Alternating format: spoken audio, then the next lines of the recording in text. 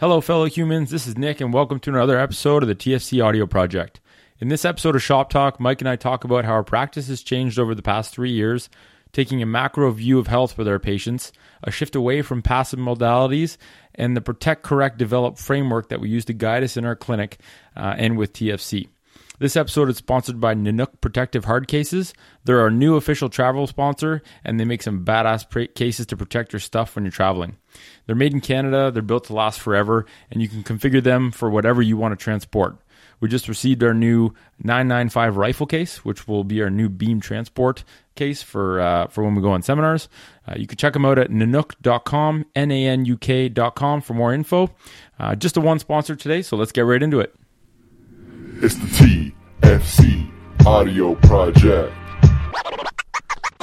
It's a collective effort. Help people understand their bodies, starting at the feet are the gateway for people to see that there's an issue. You know, a foot conversation is always a whole body conversation. All right, guys, Nick and Mike here for Shop Talk episode number 2. So, how do you think your practice has changed in terms of, you know, globally in the past 3 years? Because I know I've changed, and well, both of us have. We both work in the same physiotherapy clinic in Ottawa, and I think in the past 3 years we've changed how we treat drastically. You know, I look back at charts from 3 years ago, and I'm like, God damn, I sucked back then, and there's nothing wrong with that. But describe to me, you know, in a nutshell, how you think your practice has shifted.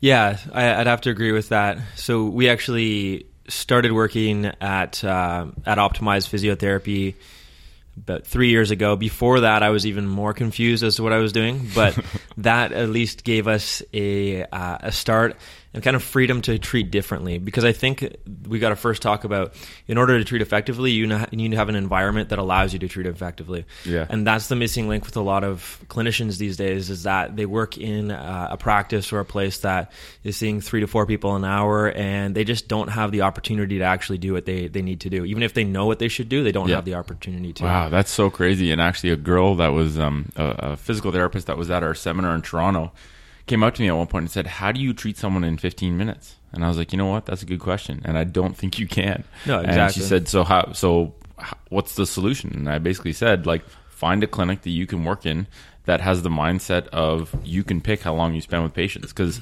you know, she asked, how long do you spend on an assessment? How long do you spend on a follow-up? And I told her, we bill per hour, which I think is the best way for physical therapists to bill, is bill for their time, right? Why is an assessment billed at a different time rate than a follow-up? It just doesn't make any sense. And, you know, she said, you know, I see four patients an hour. I only get 15 minutes. How long's your follow-up? And I told her, you know, we recommend a 40-minute follow-up at least, but a lot of people, because we have an hourly rate, you know, you have patients, I have patients that'll book an hour because that's how long they want. You know, people will drive from Toronto to come see one of us, and they'll book 2 hours, and that's fine. And I think you're right. In order to change the way you treat, you have to change the framework that the business you work for is working under. Because the one we're doing right now, the one that you see in 90% of physio clinics in Ottawa in particular, is such bullshit, and it's not sustainable. Like, spending 15 minutes with another person as a physical therapist is, like, that's how long it takes for me just to chat about what they've been working on and how things are going, let alone being able to actually do a treatment. It's crazy.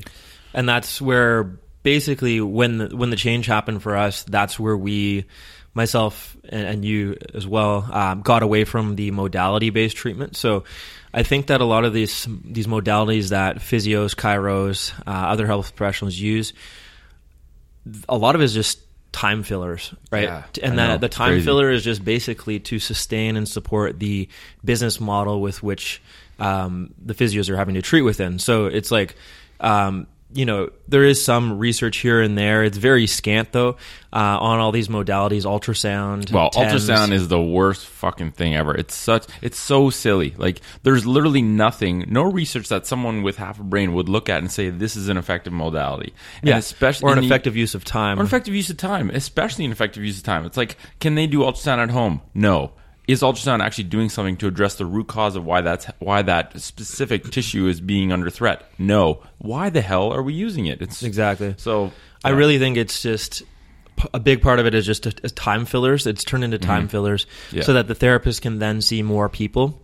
Well, and you can get unskilled non-therapists to, you know, actually implement those modalities. And all someone has to know how to do is press the on button and wave a magic wand around.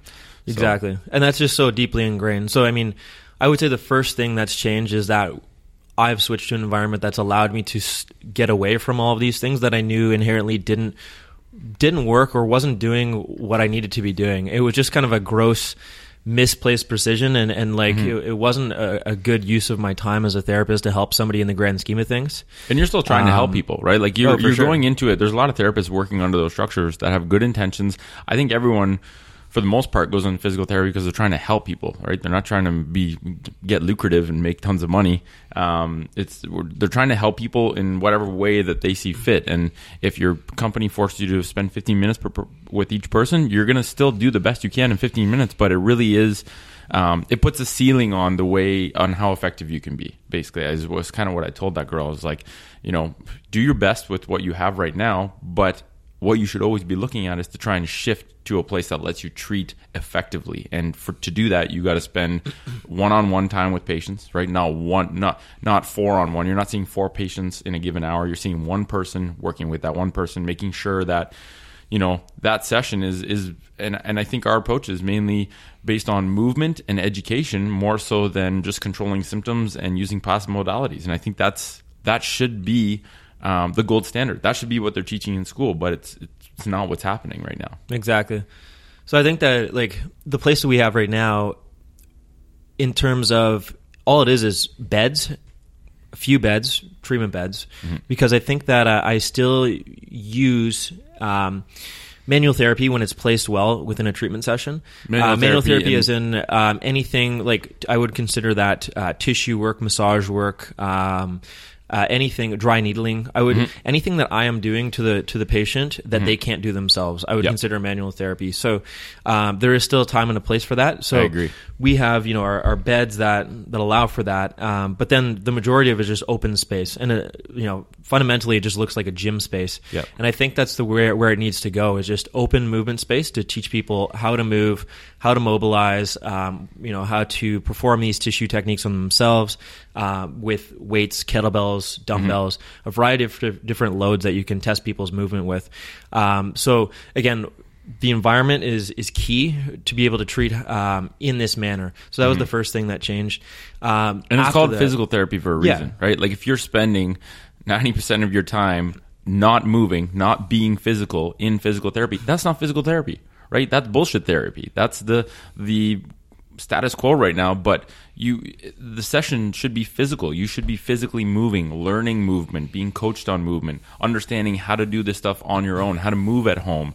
And it was such a disconnect too, even coming out of school. Like there was really not, I think, it's easy to pick on physical therapy based on what we know now, but I think all healthcare and physical fitness realms are in the same boat, where what's being taught in these traditional institutions is so far behind what we know to be true now and what we know to be effective now. And that's, I think, where things need to change. You see the medical system trying to shift, especially with us getting more involved with autoimmune medical residents. But I really think we need to push this and keep, making one little inch forward. We got to keep trying to push for 10 more feet instead of just being happy with incremental progress. It's like this needs to be rebuilt. And so how do we get a plan to actually do that? Because the ground up is the way that we're taking right now, and that's I think still going to be the most effective way, because it's like if you just show, I think it's just so deeply ingrained within physical therapy specifically, all this modality-based treatment. Now, if you show your clients and patients that here's another way of doing things, and they connect with that, and they get better from that, and they like that, they like a different approach. Because I think when people come to us, they're getting something way, way different than what they typically get. So that spreads, right? Somebody tells another person, they tell their family, etc. But really, I think another thing that I've switched is to looking at more of a global picture and trying to be less, less looking at these little small things that really don't matter in the long run. So, maybe getting into some of the things we look at with our initial assessments is where it can go next, because that's changed a lot in the past 3 years for me. I used to look at, Yeah, taking a more macro approach to health. Because we're actually might be the only ones, we have an hour to sit down with someone. And the initial assessment especially is a key one for me, because you might be the only person to ever talk to this person to date about the basics of sleep. Like, it's pretty easy. How many hours of sleep do you get per night? What position do you sleep in? And the only position to stay away from is on your stomach, so that your head's not jacked up to one side and your diaphragm's unable to breathe. But, just the basics of saying, you should be getting 8 hours of sleep per night, at least giving yourself an 8-hour window to get sleep per night. Having a cursory conversation about diet, eat things that don't come in cardboard boxes. We might be the only person to talk to that person about it. And I really think the definition of physical therapy should be like, we're human therapists, right? Like, we help people with their physical health, have a more optimal life with their physical health, which also includes mental health, which is why we have a float tank in our clinic, which also includes what they put in their mouth and how much sleep they're getting, because those things do affect recovery and the effectiveness of our treatment. If we're helping someone work on their body, but they sleep 4 hours a night and they sleep like shit and they're putting garbage in their body, their recovery in terms of getting out of pain and just the fact that their body's being redlined 24/7 is going to make recovery much more difficult. So I think we need to take a more macro approach. And just on that note too, it's like I've been looking at the person, trying to figure out like what this person's life is like and what their environment's like. Mm-hmm. And you can kind of be somewhat of their coach in that respect. So like you mentioned, it's like, okay, well, when the topic of sleep comes up, that's one thing we can look at. Another thing is like, okay, what is your environment like? Where are you placing your body in your waking hours? Like, what positions are your body in? Yeah. And a lot of people, like, they haven't thought twice about this. So it's like, the classic, desk jockey environment where they're working, they're sitting at the breakfast table, waking up, driving to work in a car in that seated position all day at work. Mm-hmm. The sitting just adds up to like most of their waking hours. So you got to be almost a coach there and say, like, do you realize that you're placing your body in this position all day? Yeah. Can we maybe implement this in this position when you're at home? Can you sit a bit on the floor? Yeah. Can you take an extra walk at lunch? Give them strategies, because they don't even acknowledge it. Right? These are bigger pictures than you doing micro movements at your knee. It's like, let's look at what you're doing globally with your body and try to implement some strategies where you can actually develop lifelong strategies. Because really, another thing I've been looking at is when I treat somebody in the clinic, I'm not looking at as much of a short-term approach anymore. Mm-hmm. I want them to get out of pain. And I always tell them, like, okay, the short-term goal is to get you out of pain and to address why you're coming to see me. But by moving better, you get people out of pain. Like, it's almost... Getting out of pain is almost like a side effect of effective treatment, is the way I look at it now. And then, but the bigger picture is that I want to help them be better for 1 year down the road, 5 years, 20 years down the road. I want them to age much better based on the treatment that I've been able to give them. Yes. And that is that's literally all the way through their entire life. If they're implementing these strategies and ways of moving, strategies for mobilizing, keeping things moving well, I want to give them these tools that they can actually use. And I always tell them that. And then they're like, oh, okay, this makes much more sense than just zoning in on this little site of pain and making it a big deal when if you're missing the big picture. I don't want you to come back to see me. If you don't need to come see me, I don't want you to. And that's 5 years from now, all the way through the rest of your life. So that's kind of what's changed about me. Bigger and bigger picture over time. Mm-hmm. All the way to the elderly people who I see. I've actually changed my approach on them too. I'm trying to make them more robust and resilient. So we always look at that too in the clinic. It's like, can you get up and down off the ground, for instance? And that's just one of the things that if you can give an elderly person strategies to actually move better, you're going to improve. You're going to improve their longevity. Like, it's as simple as life. that. And we know the effect of movement on the brain. And like, it sounds kind of... You're going to add years to their life, though. I know. And it sounds weird to say it, but you're literally helping people live longer and live a significantly better life through this tiny snapshot of time that you have with them every day. And it's crazy powerful to see in the feedback you get from some older people. And you tell them, I think you've had these people where it's like, okay, let's get your shoes off. And they're hesitant to do that. But then when they do it, they're like, oh my God, my balance is better. I just feel like I'm moving more freely. You say, okay, let's see what you look like getting up and down off the floor. First thing they say is, oh, no, I don't go to the floor. That's not something I do. It's like, okay, perfect. I'm glad you said that, because that's the first thing we're going to work to. Because one, it's a safety problem if you can't get yourself up off the floor. Number two, I want to see what strategies you have right now. And I also want to build strategies so that, you get anyone over 70, I think we'll both agree, they should be doing at least 20 bodyweight squats per day to try and work towards a good squat technique and get up and down off the floor 10 times. Like those two things can literally change their life. If it prevents a hip, falling and breaking a hip, which, has a 50% survival rate after 1 year, which is an insane stat. And they can avoid that by getting up and down off the floor every day. That's very powerful. So what we just did there is break the fear of movement. And I think that's a big underlying theme of what we try to do with young people, old people, anywhere in between, is like a lot of people these days are fearful of using their bodies or moving, right? Yeah. Whether they know it or not. Some people are overtly fearful, and they're like, the elderly person who clearly says, oh, I'm not going to do any of this because I'm literally scared of it. Yep. Or the person who just doesn't want to enter a gym because they're scared of it, but they don't want to admit it. So if we can break this fear of movement, it goes a long way.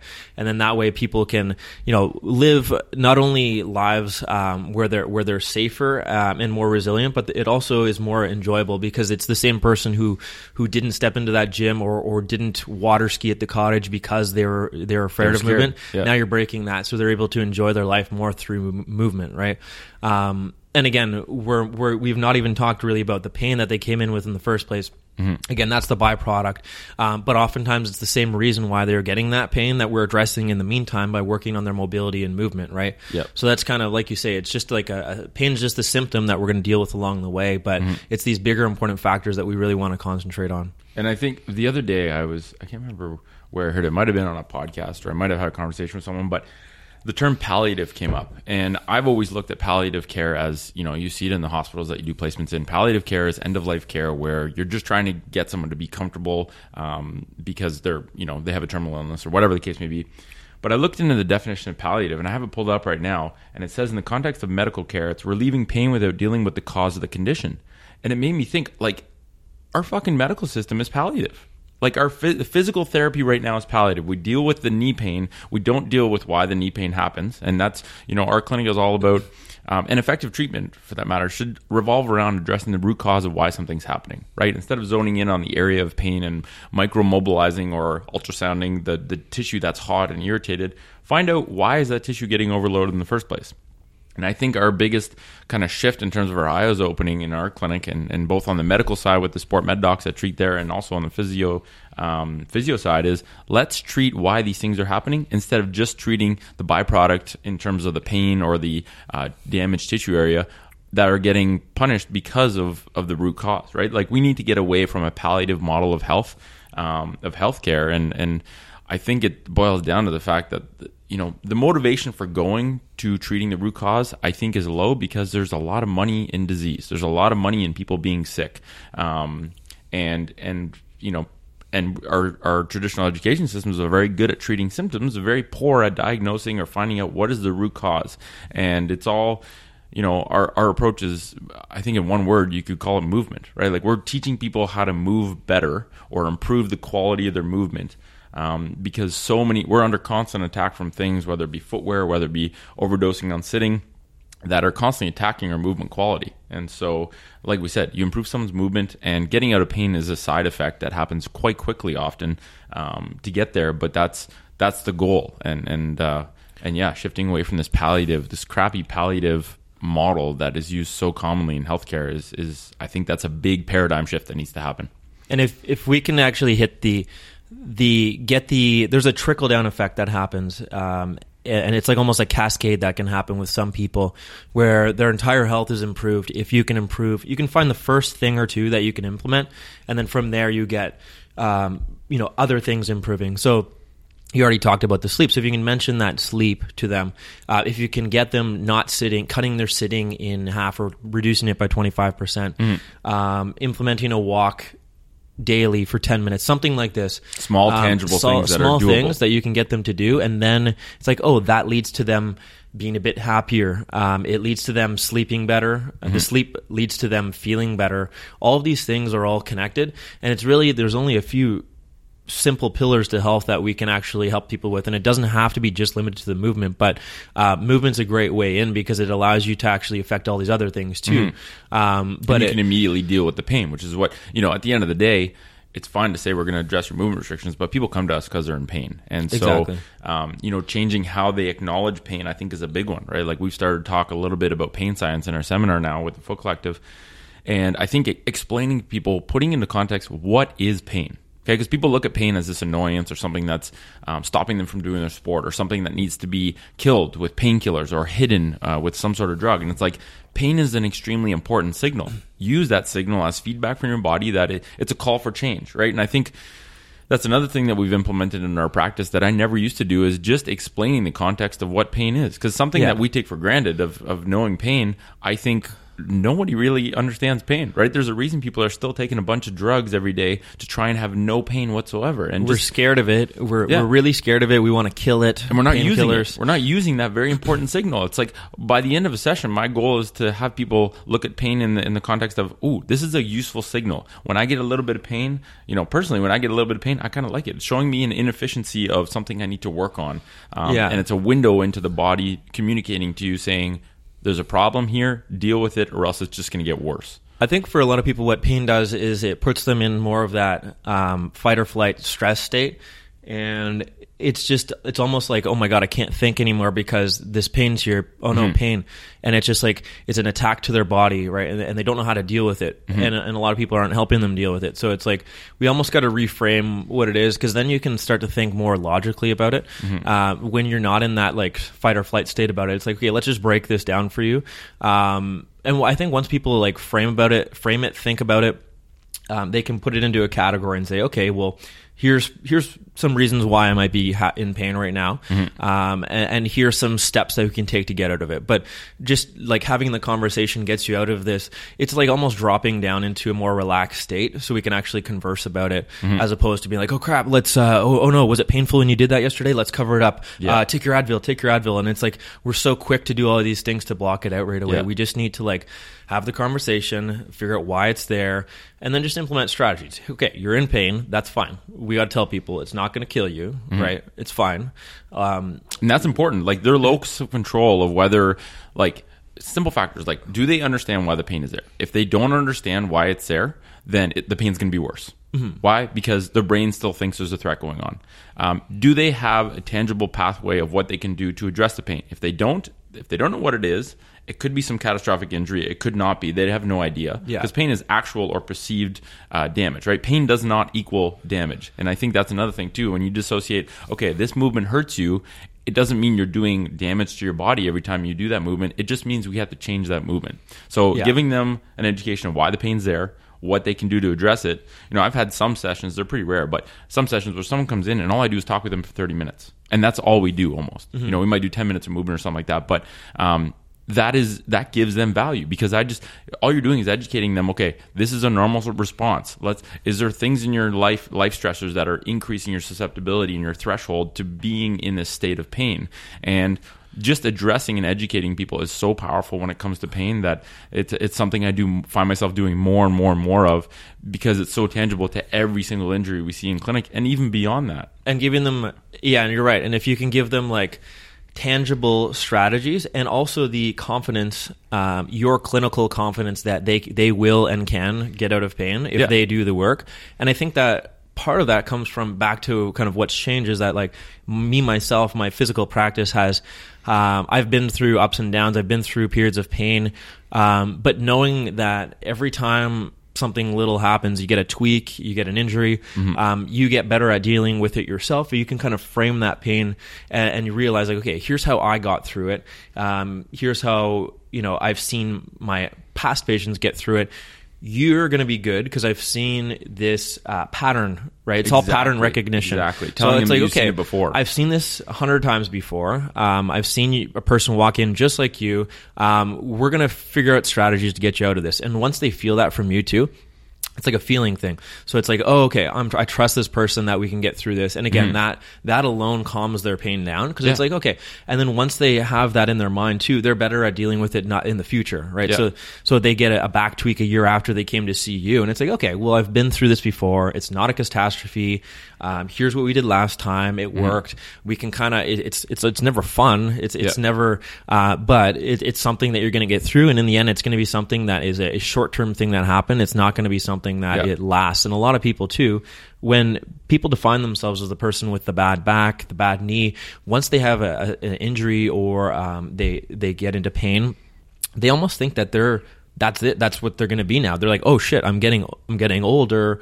Oh fuck, my knee is bad, right? Or I have I got a bad back or a tricky back, and I think the medical system really has done a shitty job at like medicalizing people, where when someone goes into a doctor's appointment or a physio appointment, they leave knowing that I have blah blah blah itis or this and this osis, or I am osteoarthritis. Like it's they leave seeing the diagnosis but not seeing any clear path of management. When someone comes in, I'm starting to give, if someone requests and says, I want to know what my diagnosis is, I'll tell them. But I almost never tell them a specific diagnosis. If someone comes in with knee osteoarthritis, I say, your knee joint's irritated because it's being overloaded. Let's find, you have a knee dysfunction. That's what I write in my charts now. Hip dysfunction, knee dysfunction, movement dysfunction, whatever it might be. Because the diagnosis really is just a label, and if you put the label on someone, they internalize that label, and all of a sudden it's this weird word of some disease that they have, which they don't quite understand, and that I find facilitates their pain, right? If someone says, you have moderate degenerative osteoarthritis of the medial compartment of your knee, that is Chinese to them, but it sounds negative, right? It's like you have this crazy word disease, and that's what you got. Deal with it. That's what you have for the rest of your life, and they're not told anything of, okay, you have this knee irritation, because your knees are getting overloaded because your hips aren't working. Let's find out how to get your hips working. And we might not be able to change the cartilage of your knee, but you don't need to change the cartilage of your knee to get out of pain and make sure that cartilage isn't getting punished for the rest of your life. So, we really have to get away from this medical model where we give a diagnosis and put a label on someone over to a model where we say, okay, there's an issue going on here, but the problem's not there. Here's what the problem is. Here's how to deal with it. That instantly is a frame shift in that person's like consciousness, not just in that point in time, but like for the rest of their life. It's super weird. Yeah, you're almost like shattering somebody when you tell them like, okay, now you have arthritis now. So, but it's really like, okay, the education goes way deeper than that. That's the least of what they need to know. It's like, okay, well, what is it, first of all? What does this actually mean? Mm-hmm. And then how am I going to actually get through it? And then what does it mean for the rest of my life? Like, It really doesn't mean, like, it is what it is. Like, it doesn't mean shit. It doesn't really mean anything. Everyone's body is, like, as you get older, your body, just to be truthful, your body will break down. You will die, right? So it's a matter of what you do in those living years to make your machine run as smoothly as possible. Yeah. And you can make your machine run for 100 years if you do the right stuff. Exactly. Like people don't understand that. They assume there's like this trajectory of breakdown as we get older. Like it seems to me like it starts at 40 now. People are saying, "Oh, exactly. Yeah, I'm 40 now. I'm getting older. My knees are getting tricky." It's like, do you know that that's not normal? Do you know that whatever's going on right now can be reversed, especially if you're 40? Like you're not even halfway through your life. I think it's very realistic to say that by the time, we're 30, by the time we're at the end of our life, we should hit triple digits. Like that will be a normal realm for someone that's lived a healthy, educated life, is eating the right stuff, is sleeping.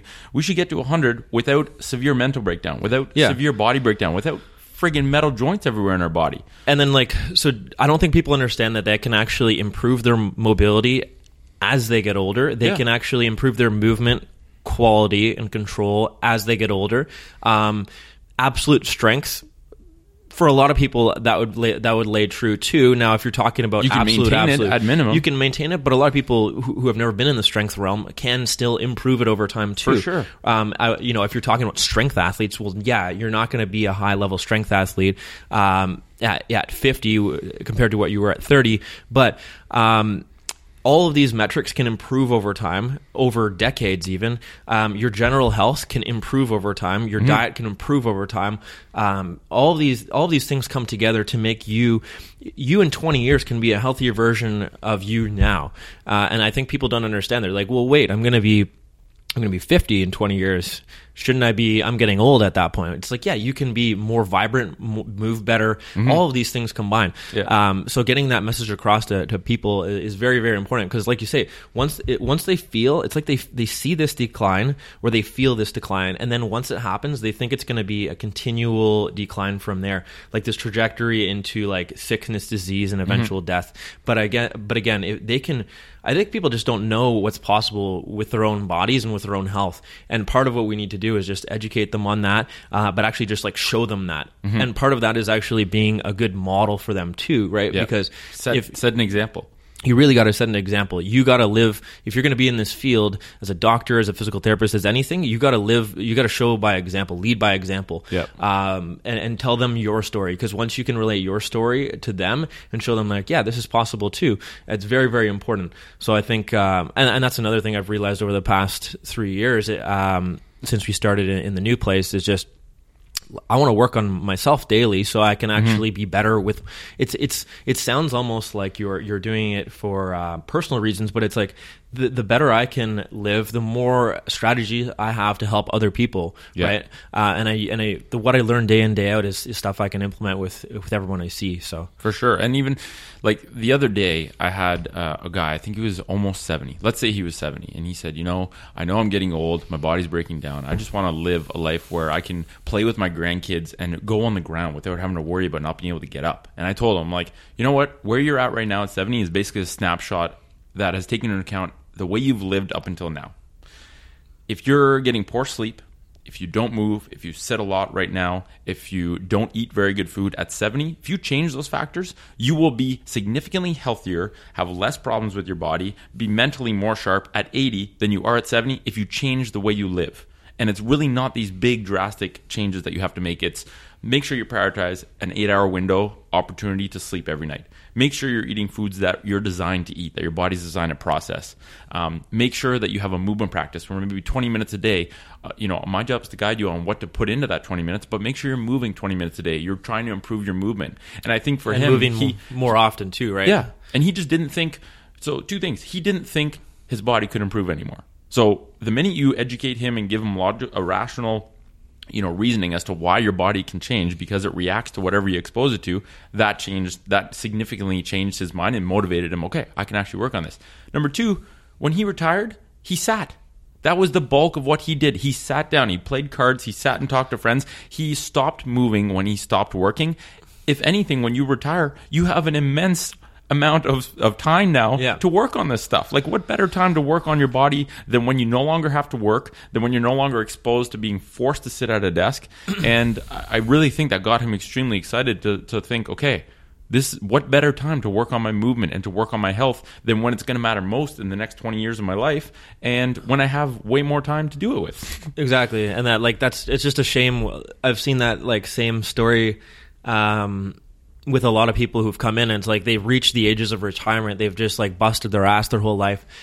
Finally, when the time comes to retire, then it's like, I'm just broken down. I'm going to sit in a chair and I'm going to watch my TV. And it's like, well, 20 years ago, and when you started your career, your story that you were telling yourself is, I'm going to bust my ass now so that I can enjoy my retirement, so I can travel the world, so I can do all of these things. Yeah. And it's like, time comes and you've got 2 artificial knees and you think your time is over, but it really isn't. And you want to, and that, again, if you can get people before, you really need to health starts as soon as you can get to it.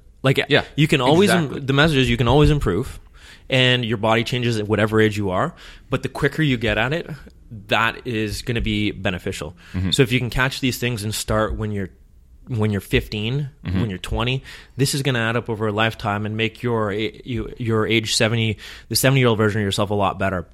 But really, it's just a matter of we want to get people so they can actually enjoy their life through movement primarily at any age, and not be afraid to do the things they need to do. And eventually, that's actually what's going to be what saves them too from these things like hip fractures and all these other things that happen as a result of losing your way with movement, losing your balance, losing your coordination, your mobility. For sure. So yeah, I think it starts early, but you can change at any age. Yep, I agree.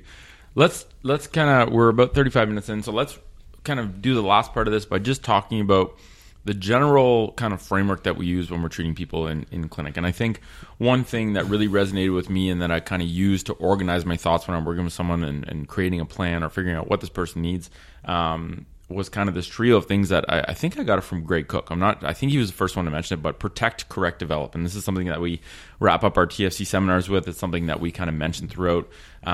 But I think those are powerful 3 words because it really helps organize things. So protect, correct, develop is kind of the sequence you go through when you're trying to help someone improve their health. So number one is protect, and that's protect from the things that are causing you to get in trouble in the first place. So let's give an example in the context of feet. Someone comes in and they've got they got painful feet, they got plantar fasciitis, they got blah, blah, blah, osis somewhere. Their feet are not working. They have a foot dysfunction, and they come in, for me, the biggest protect with feet, and this can be applied to kind of any body part, but the biggest protect with feet is chairs and shoes, right? Are you wearing shoes that are destroying your feet, that are creating stiffness, that are creating artificial support so that your muscles atrophy? Any other kind of elements of protect that you think of with feet? Yeah, I think that's the biggest one. It's just like, hey, you're coming to me to treat your feet, but you're wearing a pointed dress shoe with a heel on all day long, and you're sitting in a chair bent over on a computer. So it's like, okay, well, we got to address that first. That's the elephant in the room. Because it doesn't matter if you give them all the right stuff, all the perfect exercises, all the perfect mobilizations to fix themselves. If they're spending 30 minutes a day working on getting their foot moving, strengthening their foot, opening up their hip to counteract the effects of sitting, but then they're going back and doing the same shit that's damaging them in the first place, you're not going to get anywhere, or it's going to take you significantly longer to get there. And I don't think people are doing that on purpose, but the conflict of interest in the physio or health treatment world of the shittier I am at my job and the longer it takes you to get better, the more money I make, it's such a weird system, right? Like, if you see people for 3 visits because you've educated them, you've spent more time with them, you've empowered them to understand what they need to do at home, you get paid for 3 visits. If you put someone through the treadmill of, okay, we're going to do ultrasound every time you come in, you're going to get 15 minutes with me, we're going to do a little bit of massage to control the symptoms, and you see someone 3 times a week for 12 weeks, and you see them for 30 sessions, and you get paid for 30 sessions, why does the incompetent practitioner get paid 10 times more than the person who actually gave someone a tangible benefit and empowered them to understand their body? Like, it's just such a weird system. So protect is educate them about how your hips being stiff from sitting affect your feet. Educate them about how the shoes you're wearing every day are contributing to the problem with your feet. So protect them, and I think really protect is all education based, right? I think you probably agree, is like teach someone about the things that get them into problems so that they can understand that, they can modify their lifestyle to address those problems, and then we can get onto the correct. Then we can actually fix the issues, right? Because getting someone on the path to protect, I would say, can also be like doing what they're doing. So it's like, hey, my feet hurt, or my knee is irritated right now, but I'm running 15 kilometers 5 times a week right now. Very true. It's like, okay, when does it hurt? Okay, well, after I run. Well, it's like, okay, well, let's take a step back. Let's look at the big picture here, because what you're doing right now may not be the best short-term solution to you getting out of pain. True. So what are you doing in the gym, right? So a lot of these people, you're on this pattern of things you're doing in your environment, not only at work but in your extracurricular activities or exercise program or whatever it is. So you just got to again, it take that long-term approach. Correct them from what may be currently doing. Hey, maybe in 3 months from now, you'll be back to running the same businesses and more. But right now, we need to put this problem out. We need to address what's causing it. So you might have to back off your training. You might have to back off whatever it is that's currently contributing to your symptoms, right? Yep. So protect against the external things like footwear and chairs by giving people strategies and putting it into context. Just saying, like, okay, how much sitting do you do during the day? And people always lowball the crap out of that. It's crazy when you actually go through, okay, did you know that sitting at a meal is sitting? Do you know that sitting in your car is sitting at meetings, sitting at work, sitting on the couch at the end of the day? Like, this sitting accumulates. So just bringing it into their consciousness about how much sitting they do and the consequences of spending time in a chair with your hip at 90 degrees and how that affects your hip mobility. So protect them against those things, educate them, help them have strategies to change that. Correct by actually giving them the right advice on movement and mobilizations, right? Offset the effects of sitting on the hip, reclaim your hip extension, remobilize your foot, unstiffen your foot from a lifetime spent in shoes that essentially stiffen them up. And then I think that would be more, I would look at how somebody is moving. So just some baseline movements, their squat, their single leg stance. Can they hinge? All these things. Their passive mobility. How are your hips moving? How are your ankles moving? So that's where we can actually assess, and that's where you need to assess in order to correct, right? Or else you won't know what you're correcting. Yeah. So, we would look at that, and then we would start to correct these things that we found objectively from the assessment, the movement or mobility assessment, and then we can get along the way to developing. And once we start to develop, I mean, you can go down 2 roads at once usually. You can be correcting as you start to develop at the same time. Yep. But again, we don't want to develop more.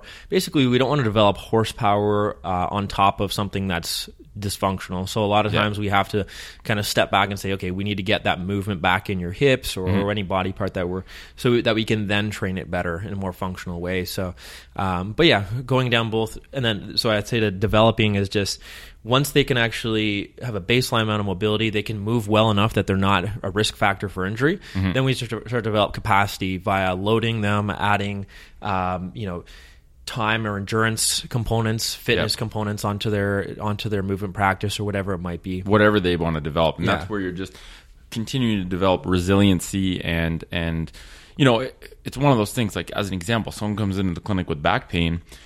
They're not done with us when they're out of pain. They're done with us when they're out of pain, but when they can deadlift half their body weight for 5 reps from the floor. Because it's no good to get someone out of pain and feeling good, and then the minute they pick up a stack of 5 papers from the ground, they destroy their back again. It's like, okay, get them out of pain, but also teach them the fundamentals of how to move so that when they live their life and have to pick up their grandchild or have to pick up their dog, they at least have a strategy for loading that. Like the craziest shit is when people come in, they're like, oh yeah, so-and-so told me never to deadlift. It's like, what?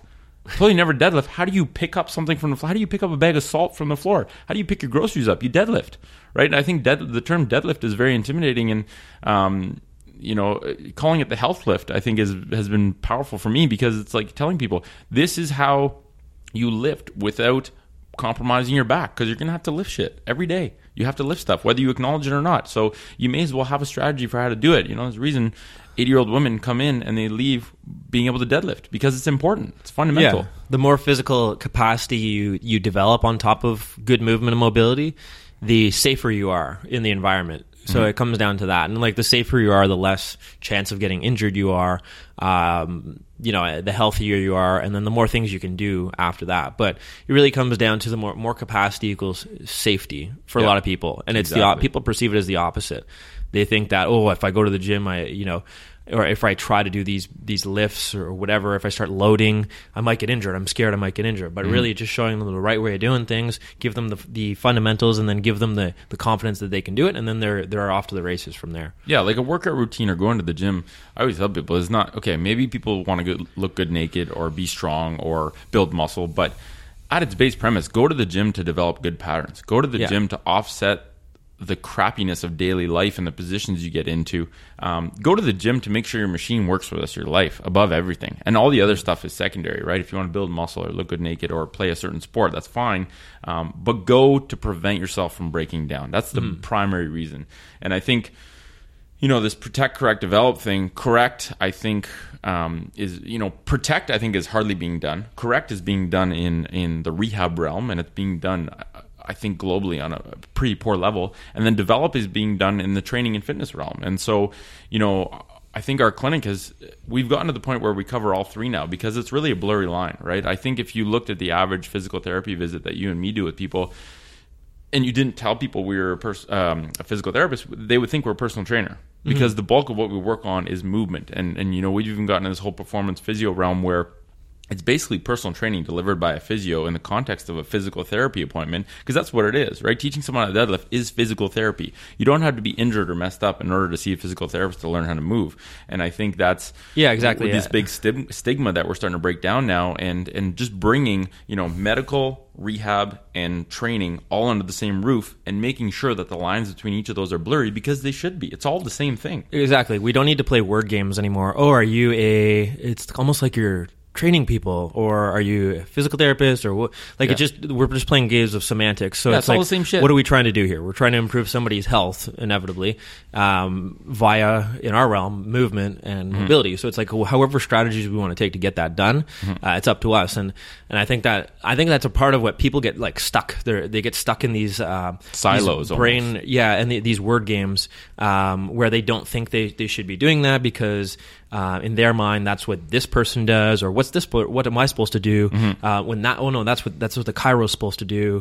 The chiro's supposed to, and again, chiro's another example. I don't want to get onto that topic, but a lot of chiros are treating like physical therapists or like trainers too. So it's like, again, we should all be looking at the same things. That's the big we all thing. got to speak the same language. Like if you have back pain and you go to a massage therapist or you go to a chiro or you go to physio and you're getting totally different treatment, something is going wrong there, because we should all be on the same page. Sure, maybe person A, B, and C and different health professionals do it differently, right? Maybe the massage therapist spends more time doing tissue work, but we should all be getting that person moving better, educating them about why they have their pain, figuring out what things they're doing in their daily life that are contributing to that, and helping them understand how to correct them. Like, if we're not all doing the same stuff and helping that person live a better life, get out of pain, move better, then someone there is not doing what they're supposed to do. And we can each play a part too. It's not like we have to, fight for us doing everything. It's like, yeah, so as long as we understand that we're all working towards the same goal, maybe, I will hand it over to a trainer after I know that this person is,